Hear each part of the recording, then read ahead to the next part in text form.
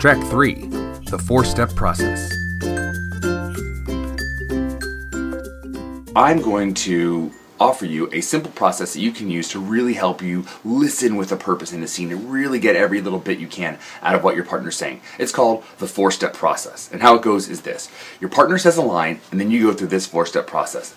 1, literally, what did they say? What were the words coming out of their mouth? 2, what do I think that means? 3, how do I think or feel about what they just said, or what I think they just said? 4, what am I going to say or do about that?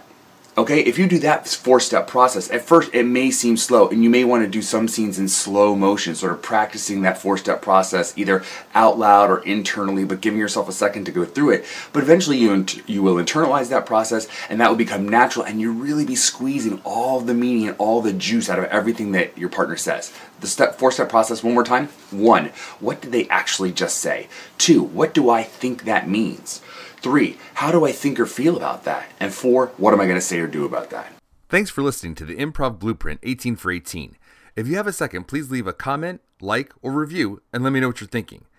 If you're enjoying it and want more of this type of content, please consider checking out the full Improv Tips catalog on my YouTube channel, PV Improv. Thanks for listening.